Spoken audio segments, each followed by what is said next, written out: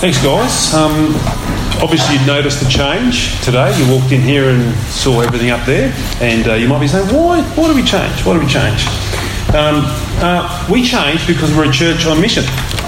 We're a church on the mission for the gospel, and what we want to do is create more space so more people can come in and hear about Jesus Christ. And a few weeks ago, we had an experience here where a family of 5 had to walk in and had sort of take the second row from the front because there was no available seats at the back. So we thought we don't really want to make it uncomfortable for a visiting family to come in or anybody new to come in. So we thought we'd create some more space and shift all this up on the stage. I know there's a little bit of drama there with the projector, but we'll get it worked out next week. We'll probably put a screen down here, I think, to try and make that a bit easier. So there may be a few teething problems as we go through that, but bear with us. We're a church on mission, so we make this change to make more space so more people can come and hear about Christ as we do that. We're not like some people that just like to rearrange the furniture every now and again to make it look good. We've got a good reason there behind it. A couple of things. Great to see Hayden here today. Hayden Newcomb had a bit of a fall a few weeks ago and broke his hip, so he hasn't been with us the last few weeks. So great to see you, Hayden. You've made it along, mate. Got in the car okay and everything all right? Yeah, well done, mate. Oh, okay. Dad's sort of shaking the hand there a bit of both ways. Yesterday, we had a budding evangelist do her first testimony talk. Gabs Cutler did a great job with the ladies yesterday. I heard nothing but good reports, so I saw a few photos as well. So thanks to Gabs and the rest of the ladies coming together and doing good stuff there again, to be on mission, to share about Jesus and to let the gospel go out. And we can do that through a testimony, through somebody's life story, as they explain and talk about how Christ and the gospel's worked in their lives. And really good to see Gabs do that and the ladies get together for that. Okay, having said all that, we are now into our talk for the day. We are on spiritual warfare. And here's a part of a foreword to a book written by William Gurnall more than 400 years ago. So, Nate, you can put up that Gurnall quote if you like. You can follow. Oh, no. We will get a bigger screen next week, guys, to sort of make that a bit more legible. Follow with me, though. The subject of this treatise, which is like a book that he's written, the subject of this treatise is solemn. A war between the saint and Satan. And it is such a bloody one that the cruelest war ever fought by men will be seen as but sport and child's play compared to this. It is a spiritual war that you shall read of, not of a history of what was fought many ages past and is now over, but of a war now going on. The tragedy is present with us, and it is not taking place at the farthest end of the world. It concerns you and everyone who reads of it. The stage on which this war is fought is every man's soul. There are no neutrals in this war. The whole world is engaged in the quarrel, either for God against Satan or for Satan against God. William Gurnall had a good grasp of this passage of scripture that we're looking at. He actually wrote 1,200 pages on these 10 or so verses here. A Puritan from 400 years ago, but he had some great thoughts there. He really does open up for us as we think about this war today. So if you've got your Bibles, go to Ephesians. And we are going to read chapter 6, verse 10 through to 20. Finally, be strong in the Lord and in the strength of his might. Put on the whole armour of God that you may be able to stand against the schemes of the devil. For we do not wrestle against flesh and blood, but against the rulers, against the authorities, against the cosmic powers over this present darkness, against the spiritual forces of evil in the heavenly places. Therefore, take up the whole armour of God that you may be able to withstand in the evil day, and having done all, to stand firm. Stand, therefore, having fastened on the belt of truth, and having put on the breastplate of righteousness, and as shoes for your feet, having put on the readiness given by the gospel of peace. In all circumstances, take up the shield of faith, with which you can extinguish all the flaming darts of the evil one, and take the helmet of salvation and the sword of the Spirit, which is the word of God, praying at all times in the Spirit with all prayer and supplication.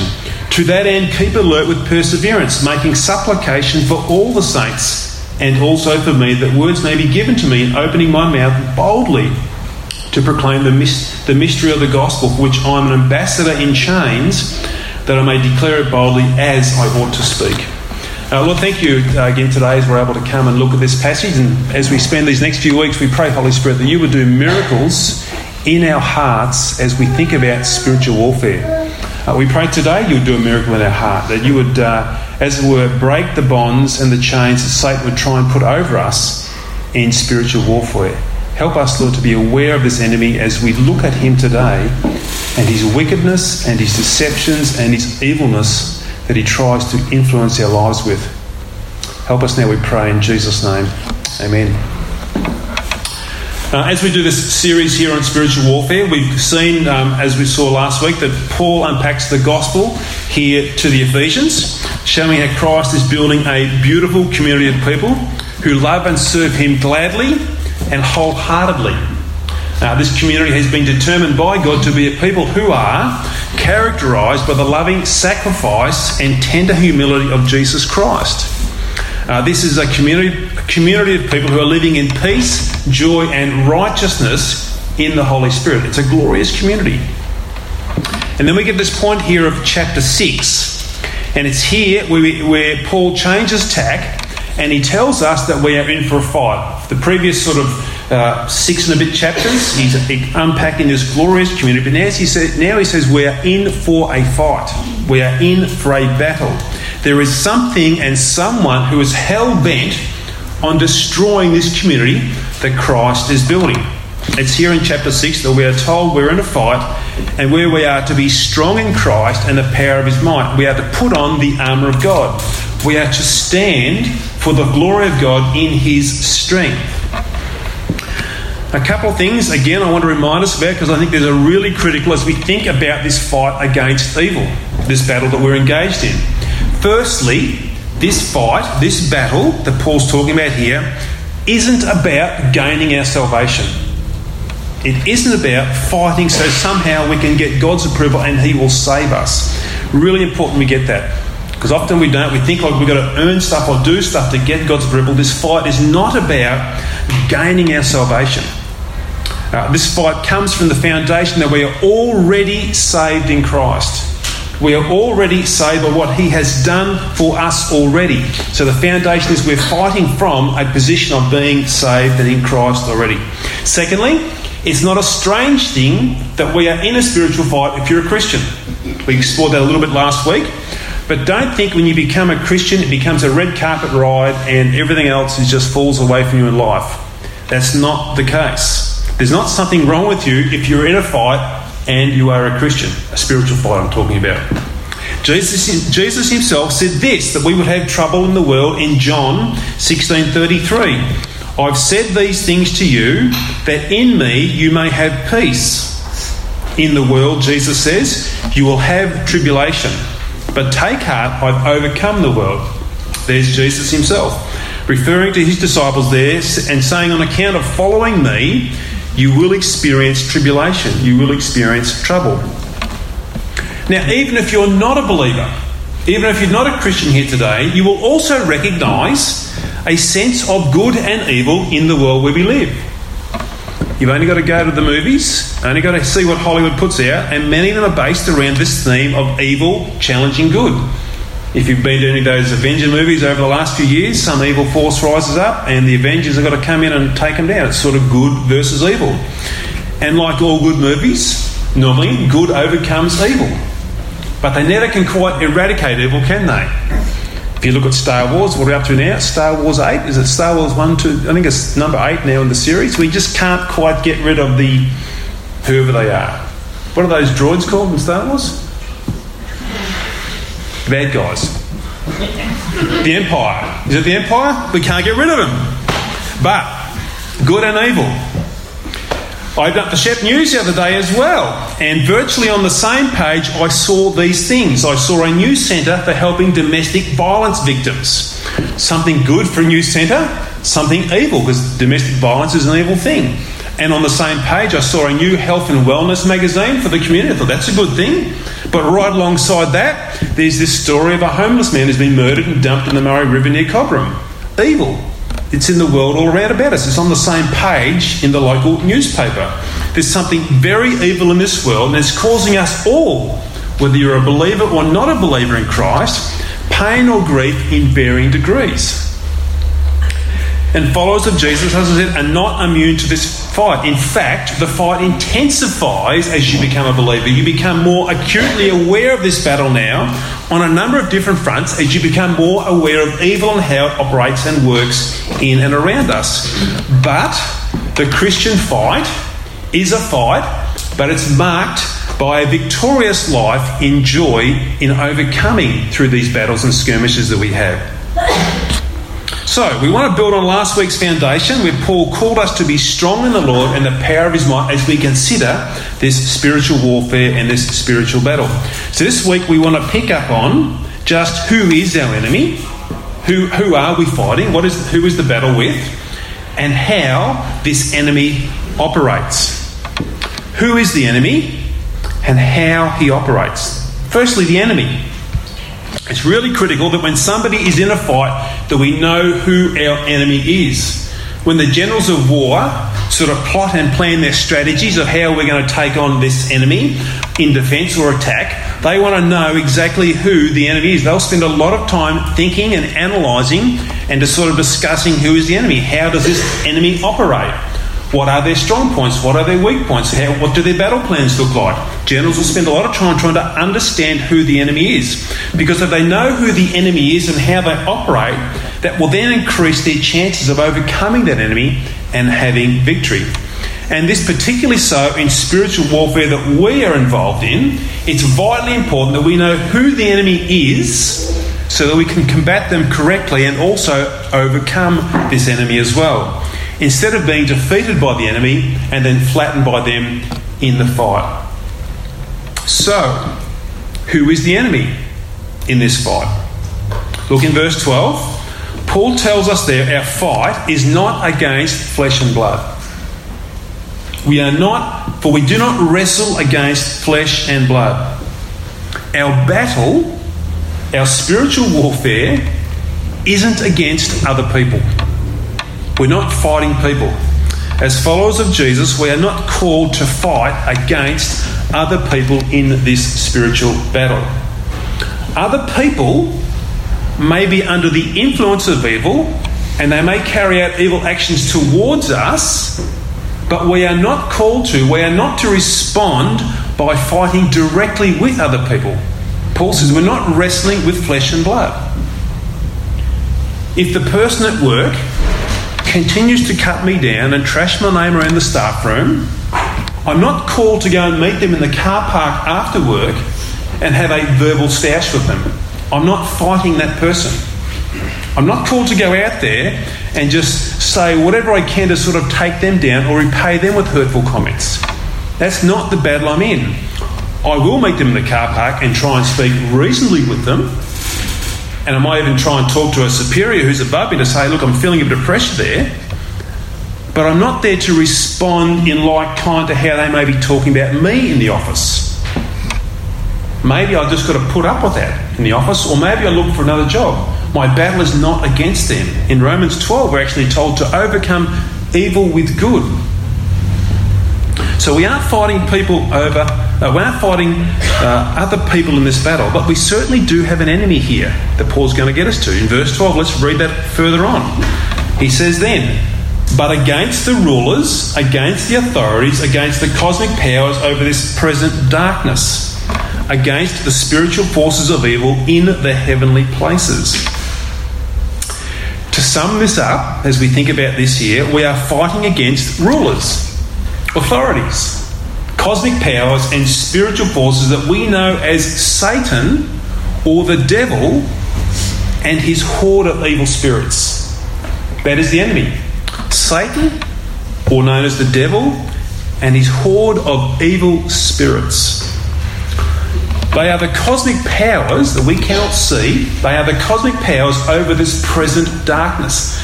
Galatians 1:4 says we are told we are living in a present evil age. There are cosmic powers that have an influence in this world for evil. And they rule in this present darkness that we are living in. There's real spiritual forces in the heavenly realm. Evil forces. And this is all captured for us in the Bible by a person in the name of Satan or the devil. In the New Testament alone, there's mention of Satan or devil more than 100 times as a real personal being. And this is the enemy that we are fighting in these spiritual battles. Not flesh and blood, but evil, demonic, spiritual powers that are absolutely real. Who is Satan? Who is Satan? Who is this Satan who's mentioned multiple times in the New Testament? We understand him to be a created spirit being and perhaps a high-ranking spirit being created by God. And somewhere in eternity past, before the creation of man, Satan has rebelled against God as his creator and ruler. And in that sense, Satan has then been kicked out of God's holy presence. And he set himself up to be directly opposed to everything that God is. If God is good and holy and joyful and happy and all those things, Satan is filled with hate, filled with vengeance, filled with anger, and filled with deceit. Whatever God is, Satan is directly opposed to that. And when Satan left, we also understand that he's also influenced a myriad of other spirit beings in this rebellion against God. And they've all gone with him. This evil spirit called Satan has multiple billions of evil spirits. Numbers beyond our comprehension who have supernatural powers as these spiritual beings that are now under the influence of Satan. Satan is superhuman, supernatural. In any measurement of power, he's way more powerful than us in our natural state. It's really important we understand who the enemy is as we think about this battle we're in. We are no match for Satan if we think somehow that we can take him on in some sort of physical contest or physical contact. You've only got to look in the book of Acts, where there was one demon-possessed man who took on the 7 sons of Sceva. So 7 brothers come and take on this demon-possessed man to sort of get the demons out of him. The demon-possessed man overcomes these 7 brothers and they flee the house, as it were, with just their underwear on. If you read the Bible, it says they fled the house naked, but it really means with their underwear on. So 7 guys are actually beaten up by one demon-possessed person. We are no match at all in thinking that we can tackle Satan or his hordes as our enemy in a physical sense. Way too powerful for us. Way too powerful for us in a natural sense. Not only superhuman in powers, but Satan also is intelligent. Way beyond any human being or any group of human beings come together to combine their minds. Satan's ability to think, comprehend and retain information is superhuman. Not even the biggest, fastest computer in the world could come anywhere near the intelligence of Satan. We are up against a very formidable enemy when we think about this spiritual warfare that we are in against Satan. It's important to remember with this intelligence that Satan has that we are no new kids on the block for him. As far as he's never seen one of us before, how will I tempt this person? Satan has seen many of us go through in the lifetime of this world. Satan doesn't say, whoa, this is a new one. I've never seen this guy before. He's got amazing intelligence. Satan, though, in this sense, isn't omnipresent. We believe that God is omnipresent. He is always present everywhere. Satan can't be. He can only be in one place at one time. But in some ways, that probably doesn't matter because he has control of these billions of evil spirits that can carry out his evil works all over the world, anywhere at any time. Satan is utterly opposed to God and all of his creation, especially humans. And the reason that is so is because we are made in the likeness of God. And anything that represents God, Satan hates with a vengeance. He doesn't love anything. He hates everything. Satan hates God and his creation with an intense evil hatred. Satan, or the devil, is our accuser or adversary. Satan readily accuses us before God of all of our weaknesses and faults. He just likes to stand there and pick holes in us all day long. Zechariah 3:1-2 gives us a really good picture of this. It says here, "Then he showed me Joshua the high priest standing before the angel of the Lord, and Satan standing at his right hand to accuse him." So we get this picture of Satan accusing Joshua the high priest. "And the Lord said to Satan, 'The Lord rebuke you, O Satan. The Lord who has chosen Jerusalem rebuke you. Is not this a brand plucked from the fire?'" So picture here of this accusations that Satan does. Now, how that looks, we don't know, but we get this picture. At least he's there accusing us before God. He's in this continuous mode of opposition towards us. Satan can think of nothing better than to destroy us, and he's continually opposed to us. John 10:10 says this, "The thief comes only to steal and kill and destroy, and I came that they may have life and have it abundantly." Here the thief, opposed to Jesus, reveals his goal: to steal, to kill and to destroy, in total and complete opposition all the time. Satan takes delight in seeing people destroyed and plunged into hell. He sits back in evil delight when he sees people rebelling against God and walking the path to destruction. If there's any delight in his being, it's probably that. He's dragged somebody else down that satanic evil path. Now, these are just some of the things we know about Satan. As I shared last week, I read a couple of books recently, Martin Lloyd-Jones, and the first book was 20 sermons, I think nearly just on the nature and the character of Satan. Now, you might have thought you had probably had enough after 4 or 5 sermons, but there's a whole lot more we could say about him and the nature of his works. But we are going to think now about how does he work. That's who he is, but how does he work? How does he work in our lives? We are told the present ruler of this evil age works in schemes. Look in verse 11. "Put on the whole armour of God that you may be able to stand against the schemes of the devil." Schemes. Have you ever watched Current Affair and they expose those con men who set up those rip-off schemes? There's nearly one every second week, isn't there? Something's happened somewhere around Australia and there's a scheme set up somewhere and these con men get together and they hatch a plan and they sort of, come with all this sort of big PR spiel to somebody and sell them all these things that they could never actually fulfil. It's a scheme. It's just a big con job and people are ripped off blind. Well, that's the sort of stuff that Satan deals in. That's what he's all about. Satan is the master liar and deceiver. In every which way you can imagine is how he works, in lies and deceptions. We're told in John 8 that his native language is lying. He can't do anything else but lie. He just deceives and lies the whole time. Satan deals in lies. In our spiritual battle against this enemy, that's what Satan does. He just spews out lies. It's just like a continual barrage of lies that come towards us. And one of our biggest problems in this battle is we often believe those lies. We take them in and we begin to believe those lies that he says.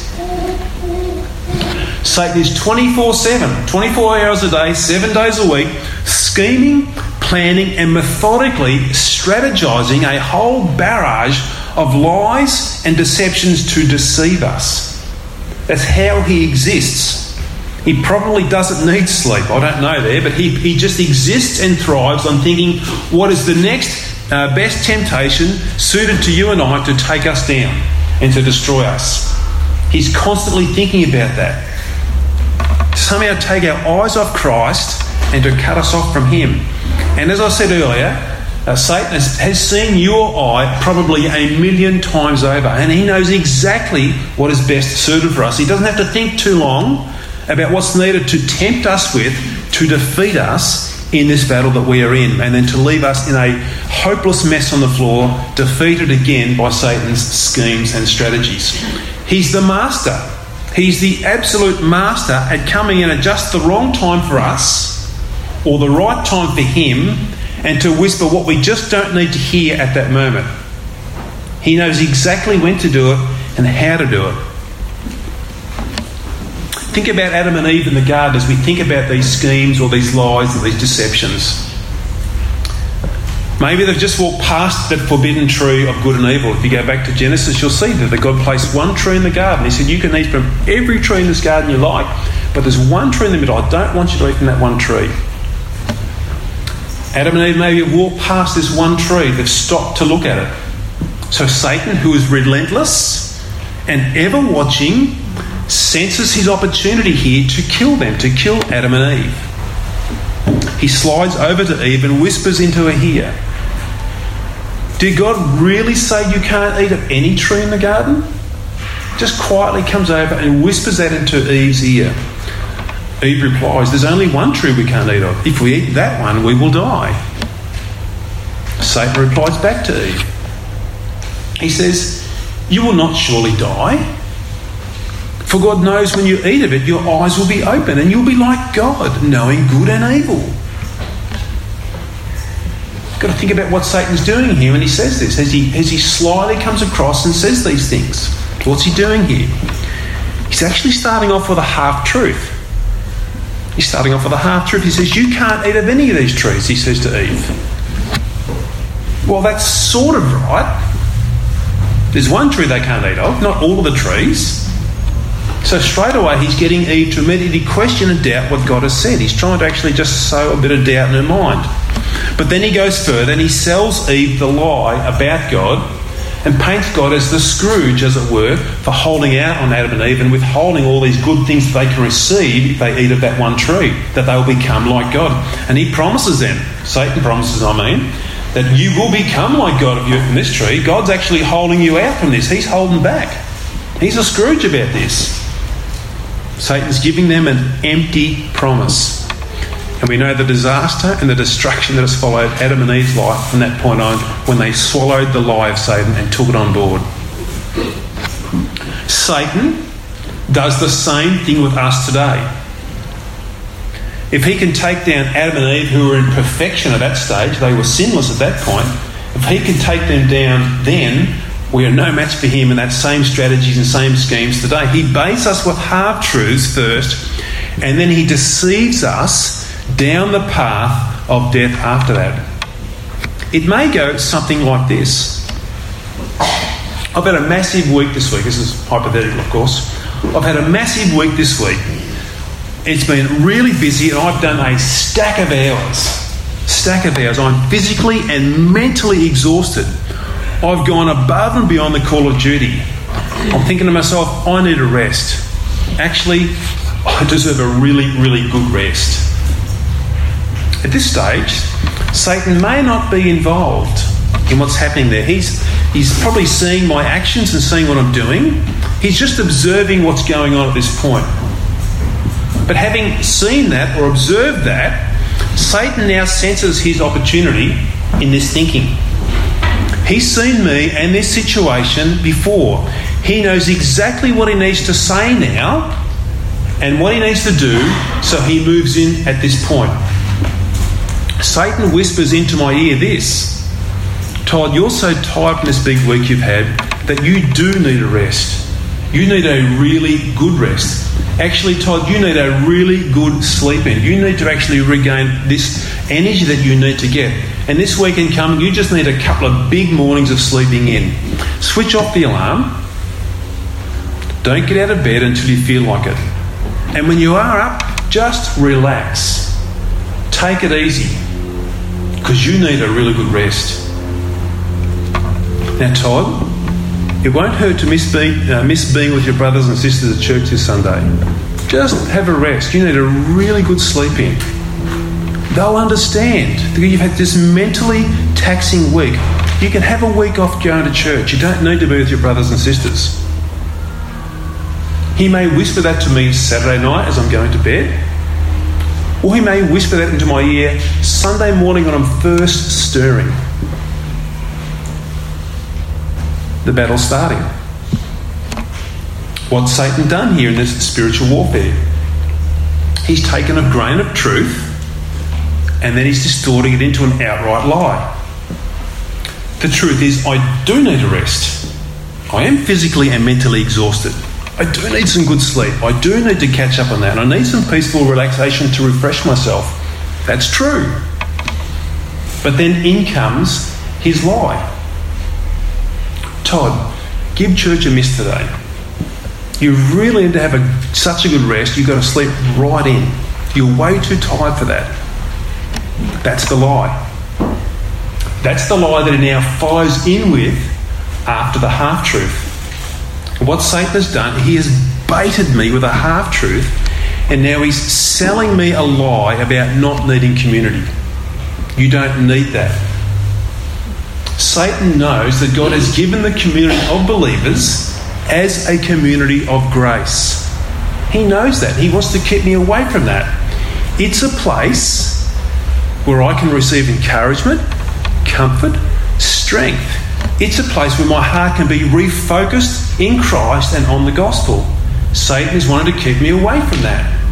Satan knows what we are told in Hebrews chapter 10, where it says this, "And let us consider how to stir up one another to love and good works, not neglecting to meet together, as is the habit of some, but encouraging one another, and all the more as you see the day drawing near." Satan knows that, and he knows the grace we receive as we come together as God's people. Now, if we just thought about a little bit about those Hebrew people here, they were living in incredibly physical and mentally exhausting, severe persecution. If ever there was a case to stay home and have a rest, it would be these people in Hebrews. They are living in extreme conditions of absolute mental and physical exhaustion. But no, they saw it as even more important to get together, and even more so during these times of stress. It's here where you find the comfort and strength and the grace you need in those mentally, physically exhausting weeks. You see, this is the spiritual warfare that we're in. This is the enemy that we are opposed to and up against. The battle starts in our mind with a thought. Satan sends in this fiery dart, as it were, but it's camouflaged. It's camouflaged in a half-truth. And then he sells us the lie and tells us that we don't need to be with our community today, that we can do without them. And this is where the wrestle begins. This is where we begin to wrestle with Satan. And it's here that we start to wrestle with the devil. It's not a physical wrestle, it's a mental wrestle. We're not physically grappling him. We are wrestling in our mind with these thoughts and these desires and these things that he throws in.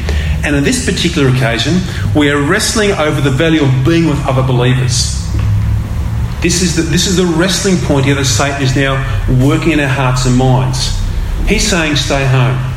He's saying take a rest. He's saying you don't need to be there. But we know from God's word that's where our comfort, that's where our strength comes from, that's where our grace comes from being with other people. And this is the wrestle. This is the wrestle we're dealing with in our minds.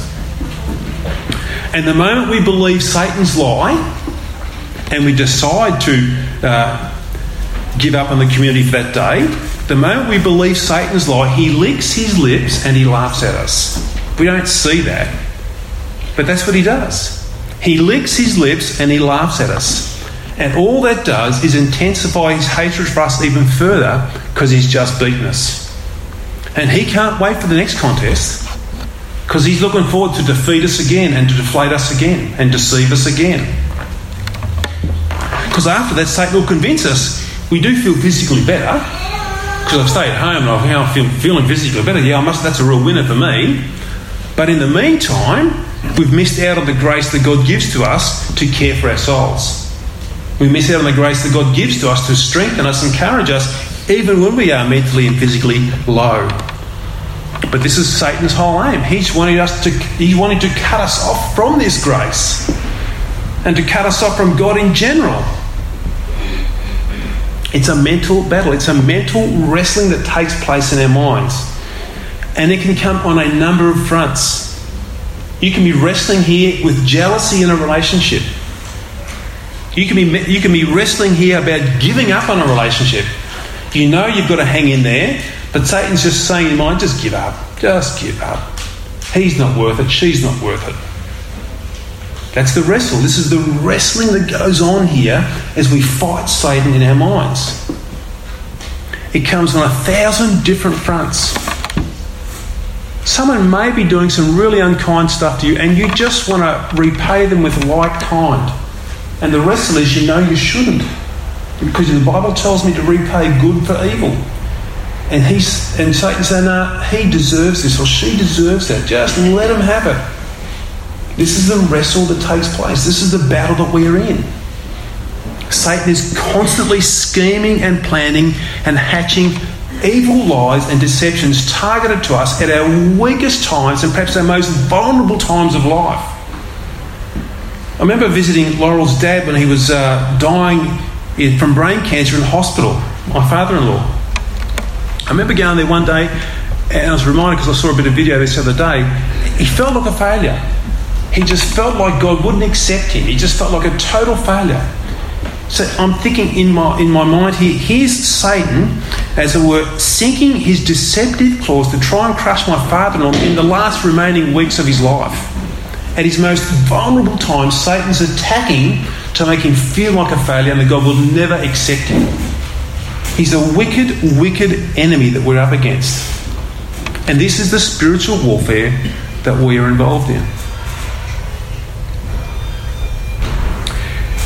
Some of you may be thinking today, even if you're not a believer, you might be saying, are you guys for real?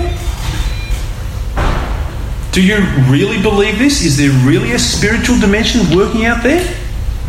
Is there these cosmic powers that we can't see that perhaps are presently in this room right now and we're just not aware of them? Are you guys for real? Is this how you really think? I guess you need to ask yourself then, from where does this evil come from? This evil that's in the world that we know so well. How do adult children raised in a stable home go and kill their parents to get hold of the family fortune? These kids have been brought up well provided for in every way. Yet they go and do this evil thing because there's an evil influence in this world that is influencing them to go in that direction. Evil is alive and evil is working. And this is the enemy that Paul is calling us to battle against. But you see, there's a blessing here of grace as we see it in the book of Ephesians. And the blessing is God is preparing us for this battle by forewarning us. He's making known to us who this enemy is and how he operates. And God provides strength in this battle so that we'll overcome and get victory over Satan. God provides spiritual armour, which we'll look at in the oncoming weeks, for this battle so that we can stand against Satan and all of his lies and all of his deceptions in our lives.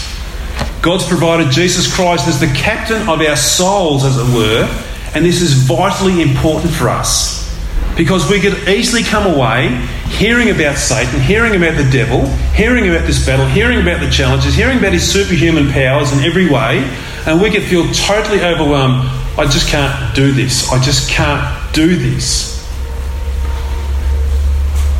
That's not true. You can. You can because God provides everything we need, and he does this through the strength that Christ provides. We can overcome in Christ because he's already overcome on our behalf. And we need to look no further than the cross to see that absolute victory here that Jesus claims for us. Colossians 2:13-15 says this, "And you who were dead in your trespasses and the uncircumcision of your flesh, God made alive together with him, having forgiven us all our trespasses by cancelling the record of debt that stood against us with its legal demands. This he set aside, nailing it to the cross. He disarmed the rulers and authorities and put them to open shame by triumphing over them in him." Jesus has defeated the enemy in an overall sense. So we can walk in that victory and know and understand that yes, Satan is alive and is working in this world, but he's on a leash. He's on a leash. He can only do what God allows him to do. In God's sovereignty over all things, he can only do what God sovereignly allows him to do and no more. So why? Because Jesus has won that victory and he's disarmed all the evil spiritual powers and authorities. Let's pray.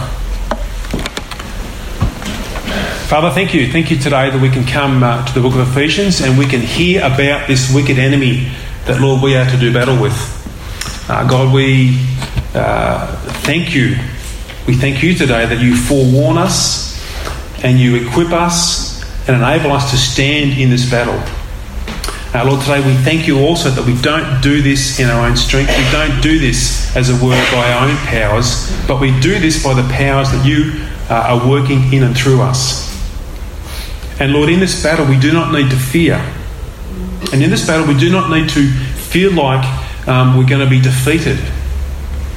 We can come in the confidence and the strength of the victory that Christ has already achieved for us at the cross. So I pray today, God, please help us to stand. Please help us, Lord, today to engage in this wrestling. As this thought or as this desire comes into our mind, please help us to engage in this wrestling and to not give in and let the devil win. Please help us to stand, to recognise those fiery darts, to recognise those thoughts that Satan would put into our minds, and to resist them, and to allow your truth to work in our hearts to resist those fiery darts. Help us today, Lord, I pray. Father, I ask that, pray that in Jesus' name. Amen. Just before we get the singers to come up, any questions or thoughts about that? There's a whole lot more that could be said about Satan, but I don't want to pump up his size too much. But yeah, you guys can come if you like.